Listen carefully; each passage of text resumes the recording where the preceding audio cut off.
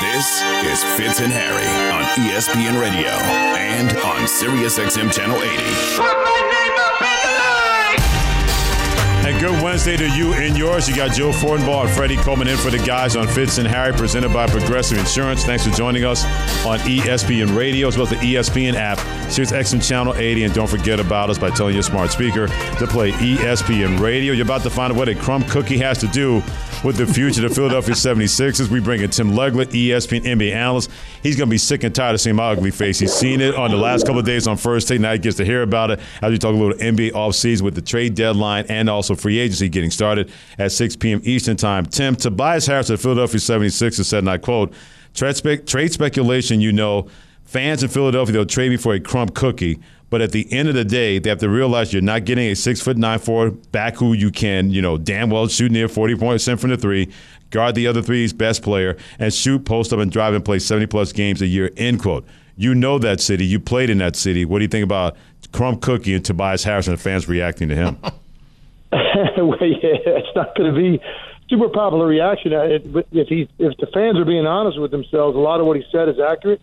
And I know a lot of these guys, the quote, casual fans that he's referencing are a lot of people I know and interact with and deal with on a regular basis in Philadelphia. And I agree. There's an overreaction to Tobias Harris. It takes place all the time. And look, people get wrapped up in the contract. They get wrapped up in the number. He's going to make $39 million next year. He averaged 15 points a game in the playoffs. Those two things don't align, right? They don't match up, and that's why he takes so much criticism. But the truth is, it's not because of his game declining that his numbers have dropped off since he got there. It's because you've gone out. At first, it was just a Joel Embiid type player and a Ben Simmons, who was mostly a pass first guy, and then Tobias Harris is basically your second best offensive player. Well, now look what's happened. They go out, they get James Harden, a high volume shot taker, a ball dominant guard. Tyrese Maxey is a guy that they bring in. He's emerging. He's a 20-point scorer. He has the basketball a lot, has free reign to do things offensively. So he has just been bumped down the pecking order, and that's where you end up with Tobias Harris in the spot he's in. The truth is, though, Tobias Harris is your fourth best player, which he is in Philadelphia. You're pretty darn good, and you are in the mix and you are in contention, which they were a year ago, losing a Game 7 in the second round to the Boston Celtics. If Tobias Harris is your second or third best player, you're probably not in that mix of teams that's got a real chance to contend. So I think the problem that the fans have, the money doesn't align with the production, but it's not all Tobias Harris's fault. I think a lot of what he said is pretty accurate, but the fans will still take exception to it anytime the word fan comes out of your mouth as a Philadelphia athlete, and it's not a positive thing you're about to say. They're going to remember that for a while. All right, Tim, so sticking with the Sixers, what moves should Philly be making this offseason to improve their standing in the Eastern Conference? Well, look, it starts obviously with Harden, and we've been over this so much. I'm of the mindset that you don't have much of a choice because you gave up a lot of capital to get him, right? You're gonna have to make him a legitimate max type offer. That's what you're going to have to do. That's what you do when you have players of that caliber. You don't let them walk out the door with no compensation. It's bad business. So they'll make the offer, and we're still trying to wait and find out what Harden's going to do. He's going to opt out, most likely, and because he thinks even if he stays in Philly, he can get more money in a longer-term deal. But, hey, maybe he has it in his mind to go somewhere else and go back to Houston. We're going to find that out pretty shortly. But that's the first thing. Offer him. If he accepts it, you don't have a lot of room to go out beyond that because you're going to have to also max out Maxey here pretty soon. Right. He's making $4 million next year, and right now he's your second-best player, offensive player. So they know that's coming. So you don't have a lot of room to go out and add splashy free agents to bolster your roster. What they do need to do, though, is add a little bit of depth of guys they trust. I don't think Doc Rivers trusted his roster beyond the top 4 or 5 guys. And that is something I think Nick Nurse is going to address. He likes type of guys that are very much interchangeable parts. That's a lot of what he had in Toronto. You give me some 6'7" to 6'9" type guys that can guard with long arms, and that's what I want my team to look like defensively around my star offensive players. I think those are the kind of guys they're going to be looking at. Hit him on Twitter at Legs ESPN. Tim Legler, ESPN NBA analyst, joining Joe Fortenbaugh and Freddie Coleman on Fritz and Harry on ESPN Radio. Rob Pelinka put it out there, the Lakers general manager, that we're going to run it back with the core guys that got us to the Western Conference Finals, even though they got swept by the Denver Nuggets. Tim, in your opinion, if that's going to be the case, and it seems like there's no reason to not believe him, how close are they to truly getting a championship or contending for one by running it back? Well, as we sit here approaching July, they are definitely a contender in the Western Conference because there's a lot of teams in transition in the West and trying to figure out what can they retain on their own roster. Are some of their better players that were hurt most of last year going to be healthy going into the season? Some teams are still trying to figure out the rest of their supporting cast. When you look at the West, the one known commodity we have right now are the Denver Nuggets. And maybe you could say the Sacramento Kings, but I don't know necessarily I'd look at them as a true contending type team. Look at the rest of the West. I mean, look what's going on in Memphis, waiting 25 games on John Moran. They added Marcus Smart. Hey, maybe that's something that's going to really pay off for them, and it's going to make them more legitimate down the road. We got to wait and see. We got to wait and see what Phoenix looks like with these three guys playing together. And by the way, who else is playing on that team? Because they don't have anything beyond the three of those guys and DeAndre Ayton, who I don't think is going to be very happy. That's probably going to be a situation they're going to have to address. Not touching the ball, and he's going to want out, I believe. And then beyond that, they have no depth whatsoever. So I'm not ready to just go ahead and put Phoenix in the finals. We got to see that and see what that looks like. I mean, Dallas, who knows? Kyrie Irving goes back there. That was a train wreck at the end of the year with those two guys playing together. So there are just so many question marks in the Western Conference that if you look at the Lakers running it back, basically resigning Hachimura, resigning Austin Reeves, if that's the case, they're absolutely on a short list of teams that can contend in the Western Conference. Free agency opens Friday, 6 p.m. Eastern. You mentioned Kyrie Irving. What do you think ultimately happens with Irving? Well, I think ultimately for Kyrie, it's going to come down to a money decision because right now there's just not enough cap space on teams that he would be interested in playing for. So sometimes it just comes down to math. I mean, is Kyrie Irving accept the money, lock up that guaranteed deal? Because I think Dallas is going to do everything they can to keep him. Because, again, you gave up valuable assets to get him. You gave up Spencer Dinwiddie. You gave up Dorian Finney-Smith. I mean, these are major contributing role players.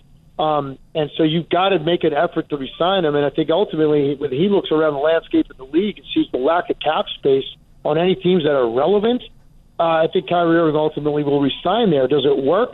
I'm not going to completely write it off based on the small sample size I had last year because they didn't play together that much. I just really question the leadership on that team with those two guys. And I also question the lack of defense on the perimeter when they're out there together. And their games are independent of each other offensively. They don't really complement each other. They operate independently in their own windows when they've got the basketball. So I need to see more of it, and I'll probably have a much better conclusion if he resigns there by Christmas. If this is something that these two guys with whoever else they're playing with is enough to get into that mix of teams I've mentioned already in the West. Tim Lugler, ESPN NBA analyst, joining Joe Fortenbaugh, Freddie Coleman on Fitz and Harry on ESPN Radio. So we don't know what the Golden State Warriors are going to do in terms of they've moved on from Jordan Poole, the Draymond Green situation is out there, and they're bringing in Chris Paul at a major, major salary to be whatever that's going to be. If I ask you the question, Tim, are they better, worse, or the same as they were last season, what is your answer? I think right now you'd probably have to say that they're probably not as good. Because, look, Jordan Poole, I know, some things blew up on him in the postseason. He really struggled to play as well as he did in the regular season. But he was a major, major contributor for them in the regular season. Dante DiVincenzo was sensational for them in the second half of the year and throughout the playoffs. There's a very good chance they're not going to re-sign him. They can only offer him $4 million a year. He's going to make more than that on the open market, and he'll probably find a contender to go to and maybe double that. You expect him to do that. So those are major losses. You also did not develop Kuminga to trust him in the postseason a year ago. That's a big question mark for me. And I don't think Chris Paul stylistically fits what they do. They need to play fast. They need to move without the basketball. They don't have a traditional point guard set. They run fewer ball screens than any team in the league. Chris Paul loves to run ball screen. He's a traditional point guard. He's smaller. He's a little bit slower. He's not the impact player he once was defensively. He certainly makes us smarter, and he's obviously a great player. But I don't know stylistically that it's something that he's going to really look like the same guy we've seen throughout his career. So right now, as we sit here, I don't know that they'll be as good. Now, look, having said that, they were a 6 seed for a reason. Yep. Steph Curry missed a large chunk of time. Andrew Wiggins missed a large chunk of time, right? So they're a team that is better than a 6 seed going into the playoffs a year ago. Will they be a top 2, top 3 team in the West? Will we really look at them as a contender? I just think we have to wait and see. Let's get the Draymond situation worked out, see what they do to address some of these losses of Jordan Poole and of Dante DiVincenzo, and see what they do to add depth to their team before I can really make a conclusion on it. But look, the core is together. They're still in the mix very much. Hey, Tim, I'm glad you're not sick of hearing and talking to me and also seeing me, my friend. Always a pleasure, brother. We'll talk to you soon, and thanks a lot, my man. You got it. Appreciate it, guys. Thanks, Freddie. Great stuff. Right. Tim Legler, ESPN NBA analyst. Hit him on Twitter, Legs ESPN. Joining me, Freddie Coleman and Joe Fortenbaugh. Thanks for being a part of Fitz and Harry. We're going to get to the better and worse when it comes to the end of the Warriors dynasty and the number 5. It's Fitz and Harry, brought to you by the number 5 on ESPN Radio. Fitz and Harry, the podcast.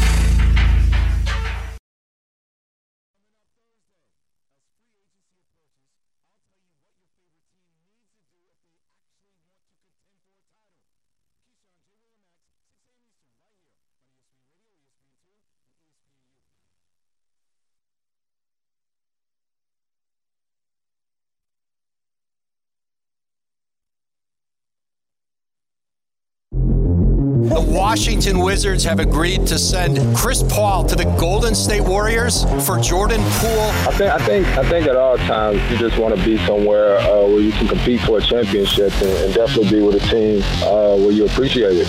I think this is a right move for the Warriors, and I would love to see Chris Paul alongside Steph Curry.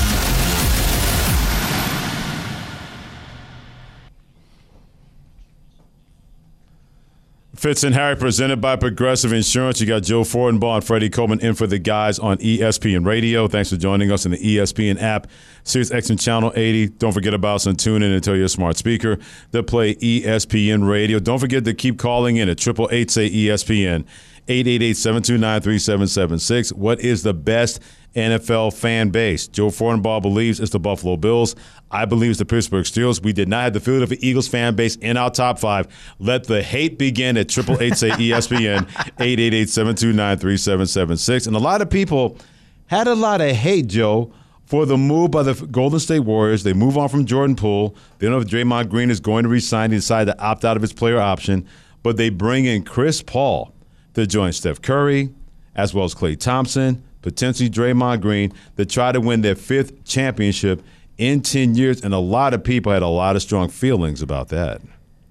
Without question. The first thing to understand with a deal like this is that oftentimes there's this visceral reaction that occurs with the surface level portion of the deal. And what I mean by that is, oh my God, you traded Jordan Poole, you brought in Chris Paul. What is Chris Paul going to do for you? Chris Paul isn't good enough to help put you. Slow down. Exactly. It wasn't just about acquiring Chris Paul. It was more about getting rid of Jordan Poole's contract. And Jordan Poole. Yeah, Jordan Poole cost them a lot of money. Jordan Poole went completely MIA in the playoffs last year when they needed him. He couldn't hit the broadside of a barn. They had to get out from underneath that contract, so they did. And in exchange, with the way things work in the NBA, they had to take back another big contract. Sure. So here comes Chris Paul. Do you think it's going to be Chris Paul from 10 years ago? No, absolutely not. But the Warriors do have a deficiency in which he can help them. The non-Steph Curry minutes are a problem for the Warriors. When Steph Curry tries to get some rest on the sideline during the regular season, and when he tried to do it for mere seconds in the playoffs, the Warriors get worked in those situations.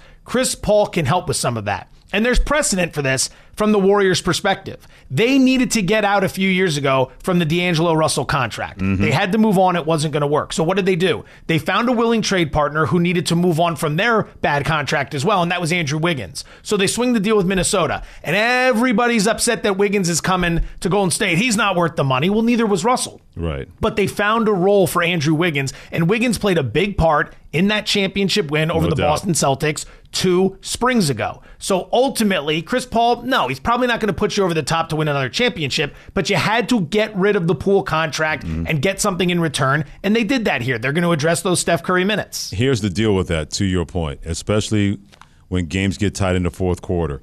This could be a new kind of death lineup for Golden State, where now you got Chris Paul, Steph Curry, Draymond Green, Klay Thompson, and Andrew Wiggins. And you can mix and match with Kevon Looney as well. Maybe even Jonathan Kuminga can finally get going when it comes to kind of ability and talent that he has. All of a sudden now, everything is not just going to be on Steph and Draymond Green. you got another ball handler who is pretty damn good at finding the open guy. We're not talking about a Chris Paul coming in and trying to get minutes and making sure he gets his shots. He's not going to do that. When you got three guys like that, now all of a sudden Draymond Green doesn't have to be that point forward all the time anymore. You can have another addition, and oh, by the way, with Chris Paul, you're not playing him 35, 38, 40 minutes. If he gets 25 to 30 minutes, guess what? It reduces what? The risk of injury when it comes to Chris Paul in the regular season and also in the playoffs. So I understand why a lot of people are poo-pooing this based on the way the Warriors play. But that can be a misnomer because plenty of times in the fourth quarter, they slow it down and get the best available shot.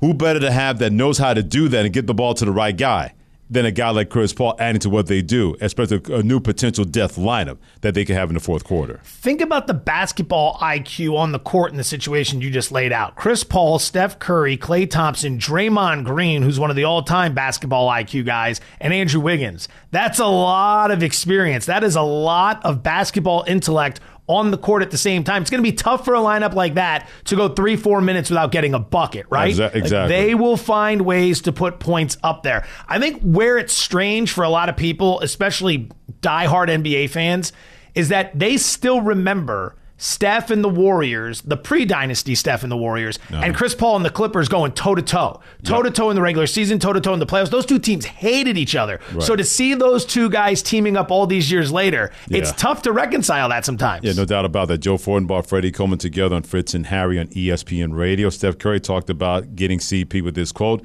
"Every team that CP has been on gets better. That's the most consistent thing on him and who he is and what he brings to the team.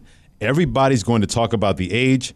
It's on us to put all that together and figure out how all the pieces work," end quote. Chris Paul had this say about going to Golden State, going from an enemy to maybe a frenemy when he was on NBA Today on Monday.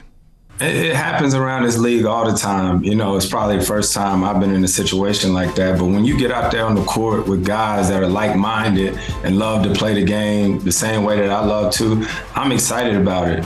It's always a new process when you go into a new team. I've done it a number of times now, but I'm definitely excited about this because these guys know what it's all about. They've been there. They won over and over again. So I'm glad to be a part of that process. So I'll throw this question to you, Joe. A lot of people believe they're not going to get championship number 5, that the dynasty window has now been slammed shut when it comes to the Golden State Warriors. What say you?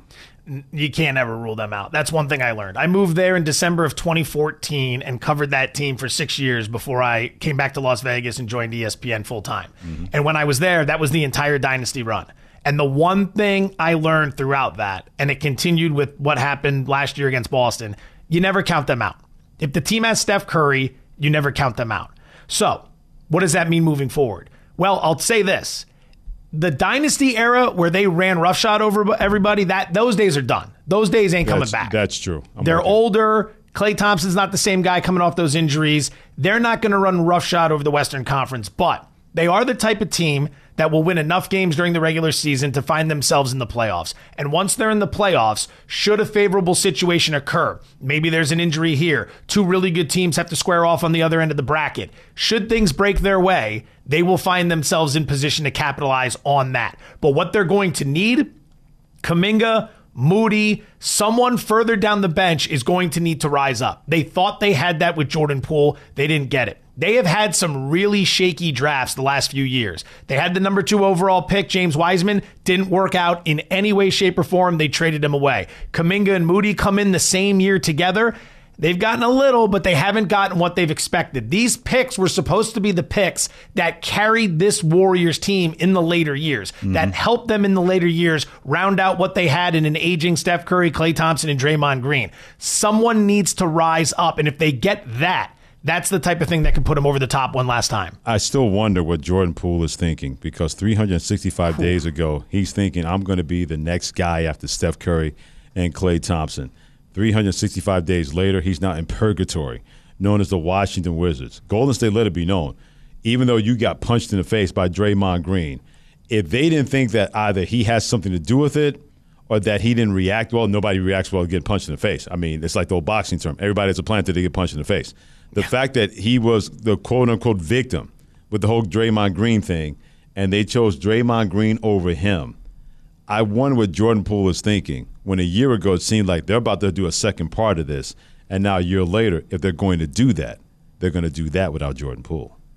It's business, and he produced more than I produced. It's going to be really tough to reconcile that if you're Jordan Poole, and I understand. Yeah. But you were the guy that when Steph went down during the regular season, you'd step in, you'd be dropping 26, 28. Everyone thought you were going to be the next guy. Mm-hmm. But when things went south with Green, you didn't show the fortitude. You didn't show the tenacity. You didn't show the ability to bounce back. Late in the year, Draymond trying to talk to him on the sideline. Poole kind of just shoving him away, still having issues. I can understand having issues. You don't have to let bygones be bygones, but you also shouldn't expect to be back with that organization because Draymond Green means a hell of a lot to that roster and that community. As Nino Brown said in New Jack City, business be never personal. He's Joe Fortenbaugh. Freddie coming in for the guys there on Fitz and Harry. Thanks for joining us on ESPN Radio, as well as the ESPN app, Sirius XM Channel 80, and tell your smart speaker to play ESPN Radio. Speaking of movies, remember the movie Best in Show?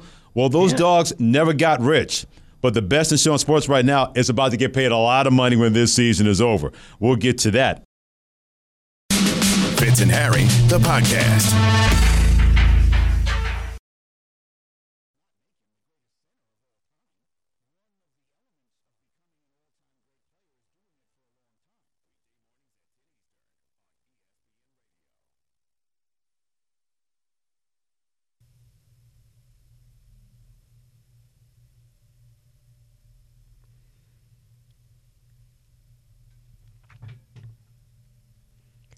I'm Christine Lisi. Breaking news from ESPN's Adam Schefter. A handful of NFL players, including Colts cornerback and kick returner Isaiah Rodgers, expected to receive season-long suspensions this week for violating the league's policy on gambling. Keeping their core intact, improving around the edges and around the margins to take the next step and get into the NBA Finals, that is the Lakers' plan this NBA offseason, according to GM Rob Pelinka. They're focused not so much about what other teams have done or are doing, but more about how they can optimize their current group.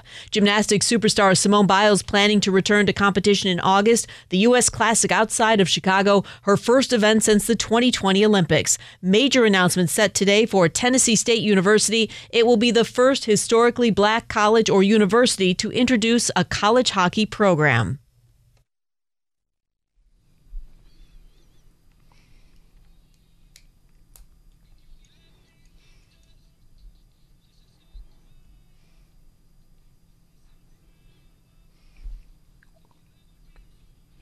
It is Fitz and Harry coming to you live above the Heineken River Deck at Pier 17. Freddie Coleman, that's me. Joe Fortenbaugh, that's him. In for the guys today, presented by Progressive Insurance on ESPN Radio, as well as the ESPN app. Sirius XM Channel 80. Don't forget about us and tune in, and always tell that smart speaker to play ESPN Radio. It's time to get a little smart when it comes to more or less, because anytime there's more or less, remember these words: money is undefeated. So we bring the always undefeated Evan Wilner. It's time to do a little more or less right now. Yeah, so we're going to do some contract talk, some money. So, more or less for Justin Herbert, his next deal will be more or less than $179 million guaranteed. That is what Jalen Hurts got, Joe.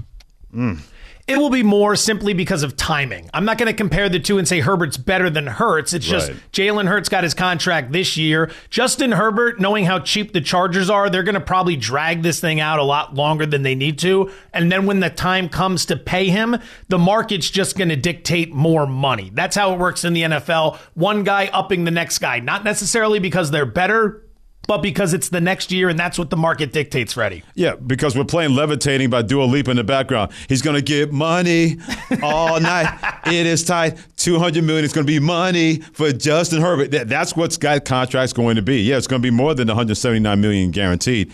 That Jalen Hurts, it would not surprise me if that's closer to being north of $185. I'm not going to say it's $200 million, but it might come pretty darn close, more than people expect when it comes to a new deal for Justin Herbert. Speaking of 185, that's what Lamar Jackson got guaranteed. So Joe Burrow will get more or less than that, Freddie? Less, because he doesn't want that much more. He has said it very publicly that he does not want to break the bank of the Cincinnati Bengals to make sure they have money left over to pay the guys that he wants to keep around, especially that wide receiver core. He has been on record saying, look, the kind of money I want to make is the kind of contract I want that Patrick Mahomes has. I know I'm going to get my do-re-mi, but I want to make sure that I'm not breaking our salary cap and not have enough to pay guys that we really need to fortify a football team. So I'm going to say, because of Joe Burrow and what he said, that's going to be less than the $185 million in guarantee that Lamar Jackson got, no matter what the market's going to bear. Yeah, that's interesting. I kind of tend to lean that way as well because of exactly what Freddie brought up, the idea that he wants a different structure for the team to have flexibility. Think about Patrick Mahomes. We heard about $500 million, but it's also spread out over a decade, and the guarantees in that were structured in a very unique way. At signing, if memory serves me correctly, only $63 million of that was guaranteed. Now, things have changed in the quarterback market since then. A few years have gone by, but I think the way Burrow's going to want to structure it, to Freddie's point, is going to want to be more team friendly. So you might see a lot of years with different sort of payment structures and levels within it, but I'd say less than $185 million guaranteed. All right, James Harden's eligible for a 4-year, $213 million contract with the Sixers. Man. He could get 4 years, $205 from another team, let's say the Rockets, where he's been rumored to go back to. So James Harden, more or less than $150 million this offseason. Joe? I am going to say less. Okay. And I don't feel real confident with this. I think Woj made an interesting point that we talked about earlier, that there's going to be a negotiation. Harden's going to want 4. The Sixers are going to want 2. They land somewhere in 3, which would probably put it right at around $150 million. I don't necessarily want him back in Philadelphia. I'm glad he led the league in assists last year, but they needed him to make big shots in Game 6 and Game 7. He couldn't do that. He disappeared, much like he did back in his days in Houston. So I would prefer to see them move on. So this is just my gut and my emotions telling me I want Harden under $150 million. I'm still, I think my mind went black when I just heard that James Harden's about to make $50 million a year, no matter where he goes. Whether it's Houston for 4 years, $205 million, or staying in Philadelphia for 4 years and $213 million, I'm going to say it's going to be more. I think he's going to sign that 4-year, $213 million contract with the Sixers for one reason. His name is Daryl Morey, the general manager of the Philadelphia 76ers. I don't know if James Harden has pictures on him or what, but Daryl Morey loves himself some James Harden, and he loves to pay himself some James Harden. So based on those specifics, and James Harden loves his money, it's going to be north of $150 million. This is all the makings of 4 years, $213 million to stay with the Sixers in Philadelphia. All right, the last one. This guy's going to be a free agent after the season, and he is a unicorn. Shohei Ohtani, more or less than $550 million.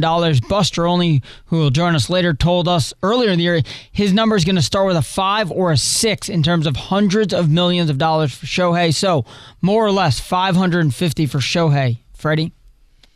Let me see. I'm betting on it's going to be a 7-year contract.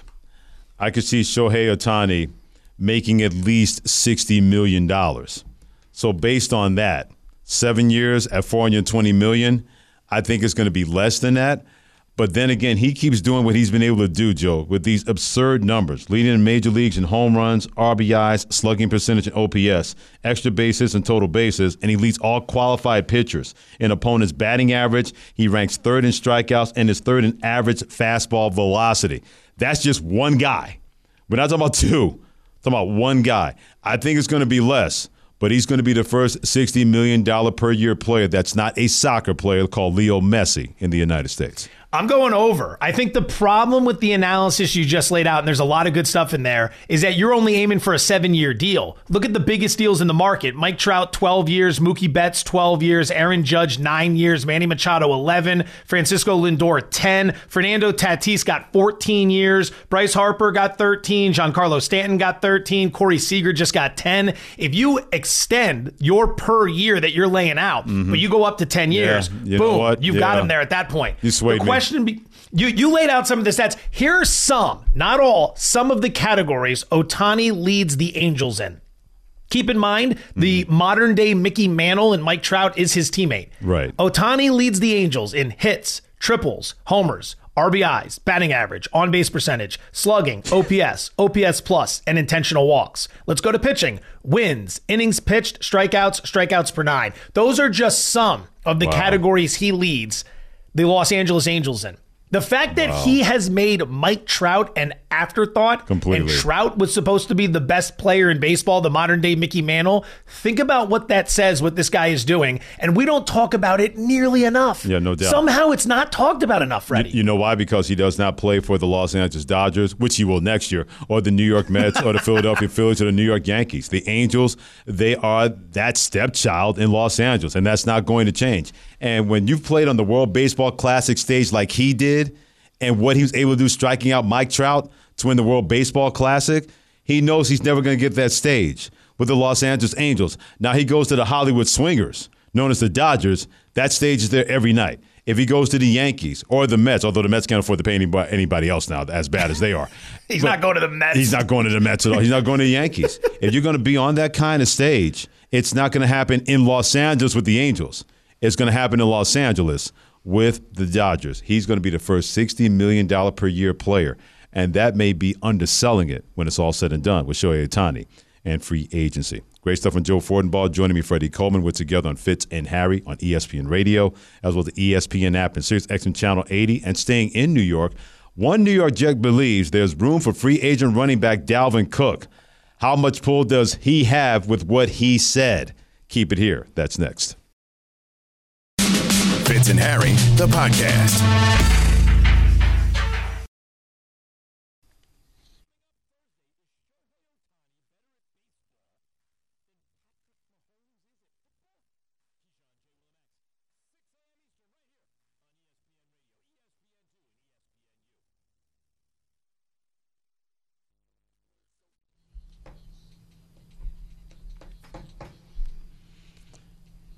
I'm Freddie Coleman, Joe Fortenbaugh in with me. Together, we're part of Fitz and Harry on ESPN Radio, as well as the ESPN app. Don't forget about us on SiriusXM Channel 80, and tell your smart speaker to play ESPN Radio. It's the dog days of the NFL offseason, but that does mean there's not news out there. For example, Jets tight end Tyler Conklin said there's plenty of room for free agent running back Dalvin Cook. That's why we bring in Diana Rossini, ESPN NFL reporter. Great follow on Twitter at Diana ESPN. We're going to talk about other NFL matters, but Diana, I'll start right there. How much pull does he have what he said about the Jets and maybe a marriage with Dalvin Cook? I don't think he has any pull with the Jets. He's a new member of the New York Jets, but he spent a lot of time in Minnesota with Dalvin Cook, where Dalvin Cook was obviously once a Minnesota Viking. Their lockers were next to each other. They've got a great friendship. They've been close for years. They're pretty playful on social media as well. And I think Dalvin Cook right now is really just assessing the market. He's looking at all the different deals. Everyone knows that being a running back at any point during the season, even in the offseason, it's hard. Absolutely. Look at the market. It's completely bottomed out. And we've been discussing this for a few weeks now, especially with Josh Jacobs and Saquon Barkley, Tony Pollard, all these guys that were tagged. I think it makes sense. It would work. I think it would work. Why not continue to give the Jets more options on offense? They're all in, right? They're not hiding it. Right. They've done every single thing they possibly could to get one of the greatest quarterbacks to ever play the game in a New York Jets uniform. So why not just keep adding to it? And you take a look at some of the things that Aaron Rodgers prefers on offense. When you go back to his Green Bay days, they had two great running backs. He likes that. Why not have more? And Freddie, it's really going to come down to the Breece Hall situation, right? And how healthy is he after the torn ACL, recovering from that? Yeah, and fans listening know that it seems that, now most players are able to recover almost back to themselves to 100% after an ACL. But you don't know. I saw him out at practice. I saw him running sprints. He looked great. Okay. We don't really know how he's going to be able to take hits in that game speed. And maybe come training camp, they'll get a little taste of it, but why not have that insurance? But I'm interested to see where the numbers are going to come. I know, right, or come around, because I know Cook is looking around that $10, $11 million range in terms of a deal, and the Miami Dolphins are interested. They've had some conversations. And he's from Miami. He's the connections are all there. I mean, if we were going to just play a guessing game of what would make the most sense, it's that. But if the Jets want to go out there and maybe play a little defense, right? Sign him up, right? Because you don't want to face a guy like Dalvin Cook, who, according to him, he's 100% healthy, right? This could be the best version of Dalvin Cook we've seen. Wow. And that's saying something. Wow. So, Diana, the ESPN Radio Rankem series continued today. All the hosts are ranking their top 5 fan bases around the NFL. I married in the Bills Mafia. I'm contractually obligated to have Bills Mafia number 1. I stand by it. Freddie Coleman, in a wild show of disrespect across the nation, had Bills Mafia number 4. Number 4. Now, you've been around. You've covered a lot of these teams. You've been in a lot of these cities on game day. How do you stack the Bills up? What do you think might be number 1? Well, first of all, you have fabulous taste if you married a woman that's connected to Bills Mafia. So yes, good for you. I think I've said it to you on the air, and I'll make sure I say it now. I also think you are fantastic at your job. So if you didn't hear me on TV, I'm telling you now. I'm getting buttered up here for. I feel like the rug's coming out here, Freddie. I think you're excellent. Oh no, I'm all Team Joe. I need my second son, Joe. Yeah, exactly. How could I go against you? That'll work. Okay, here. I understand where Freddie's going. I understand that the Steelers Nation, especially during the glory years, I get it. Like that, they're scary, right? Yeah. Bills Mafia is nice. They're friendly. They're not. They really scary. are. I can't disagree with that. Right? Freddie, I've spent so much time in Buffalo, and I say it with exhaustion because this is the truth. On Sunday morning, when I wake up, and depending on what city I'm in, if I'm in Buffalo and if I'm in the Orchard Park area, it's a different experience, whether you're a fan, a player, even just a boring reporter like myself out there, because the energy is just at a level, and it consumes you, and they overwhelm you a little bit as well. True. But they are so nice. Like when I'm out there, I get blankets, I get coffee, food, beer. People invite me over to their homes for the weekend. It's like they're Canadian. Christmas vacation, whatever I want. They invite me. And the thing is, they do have this tremendous ability to make you feel like you are one of them. Right. I like to think I'm a decent, objective journalist. So when I'm out there, I'm not cheering for the Bills. But when you're around them and they're putting you up on their shoulder and they're beer bathing you, it's so hard. It is so hard to be like, go Bengals, right? Because these guys they live, breathe, and love. So we can probably argue every team on this list, but I will say that my experiences on the road and being around so many different fan bases, the Buffalo Bills Mafia is number 1. So to go to the other side of that, Diana Rossini, ESPN NFL reporter, hit her on Twitter, Diana ESPN, joining Freddie Coleman and Joe Fortenbaugh on Fitz and Harry and ESPN Radio. How do you reconcile all of that? And your husband is an Eagles fan. Please, don't get me started. I had an issue from day one with Kevin that he was an Eagles fan. And you married him anyway. Look, he had a very big wallet. And I saw it at the bar, and I was like, this dude's rich. I'm marrying him. Ooh, that's the man for me. Oh, my God. I got tears. Joe, take over. I got tears, man. He is a Eagles season ticket holder. His entire family is. So we start dating, and he was wonderful. He was really nice. The accent was horrendous, but I got past it because he's cute. And that's the truth. And so during the season, my boss gives me one Sunday off during the season to do whatever I want to do. Yeah. So Kevin goes, do you want to go to an Eagles game with my family? And I'm like, not really. It's like my Sunday off. So he doesn't give me any details. We wound up showing up to the link. Yep. They have their season ticket holders in the last row of the field, like up against that cement wall. And he looked at me. He goes, "Really? Do you like this? Are you having fun?" I was like, "Yeah." He's like, "It's like all 22, so now you don't have to go home and watch it." I'm like, oh my gosh! So obviously he played his cards right. And that wallet it wasn't a wallet. He just had a beer can in his pants there. That's all that was. We are not rich.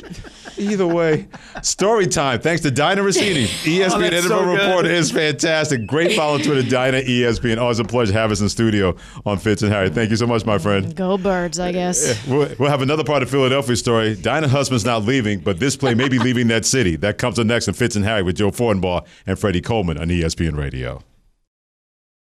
Fitz and Harry, the podcast.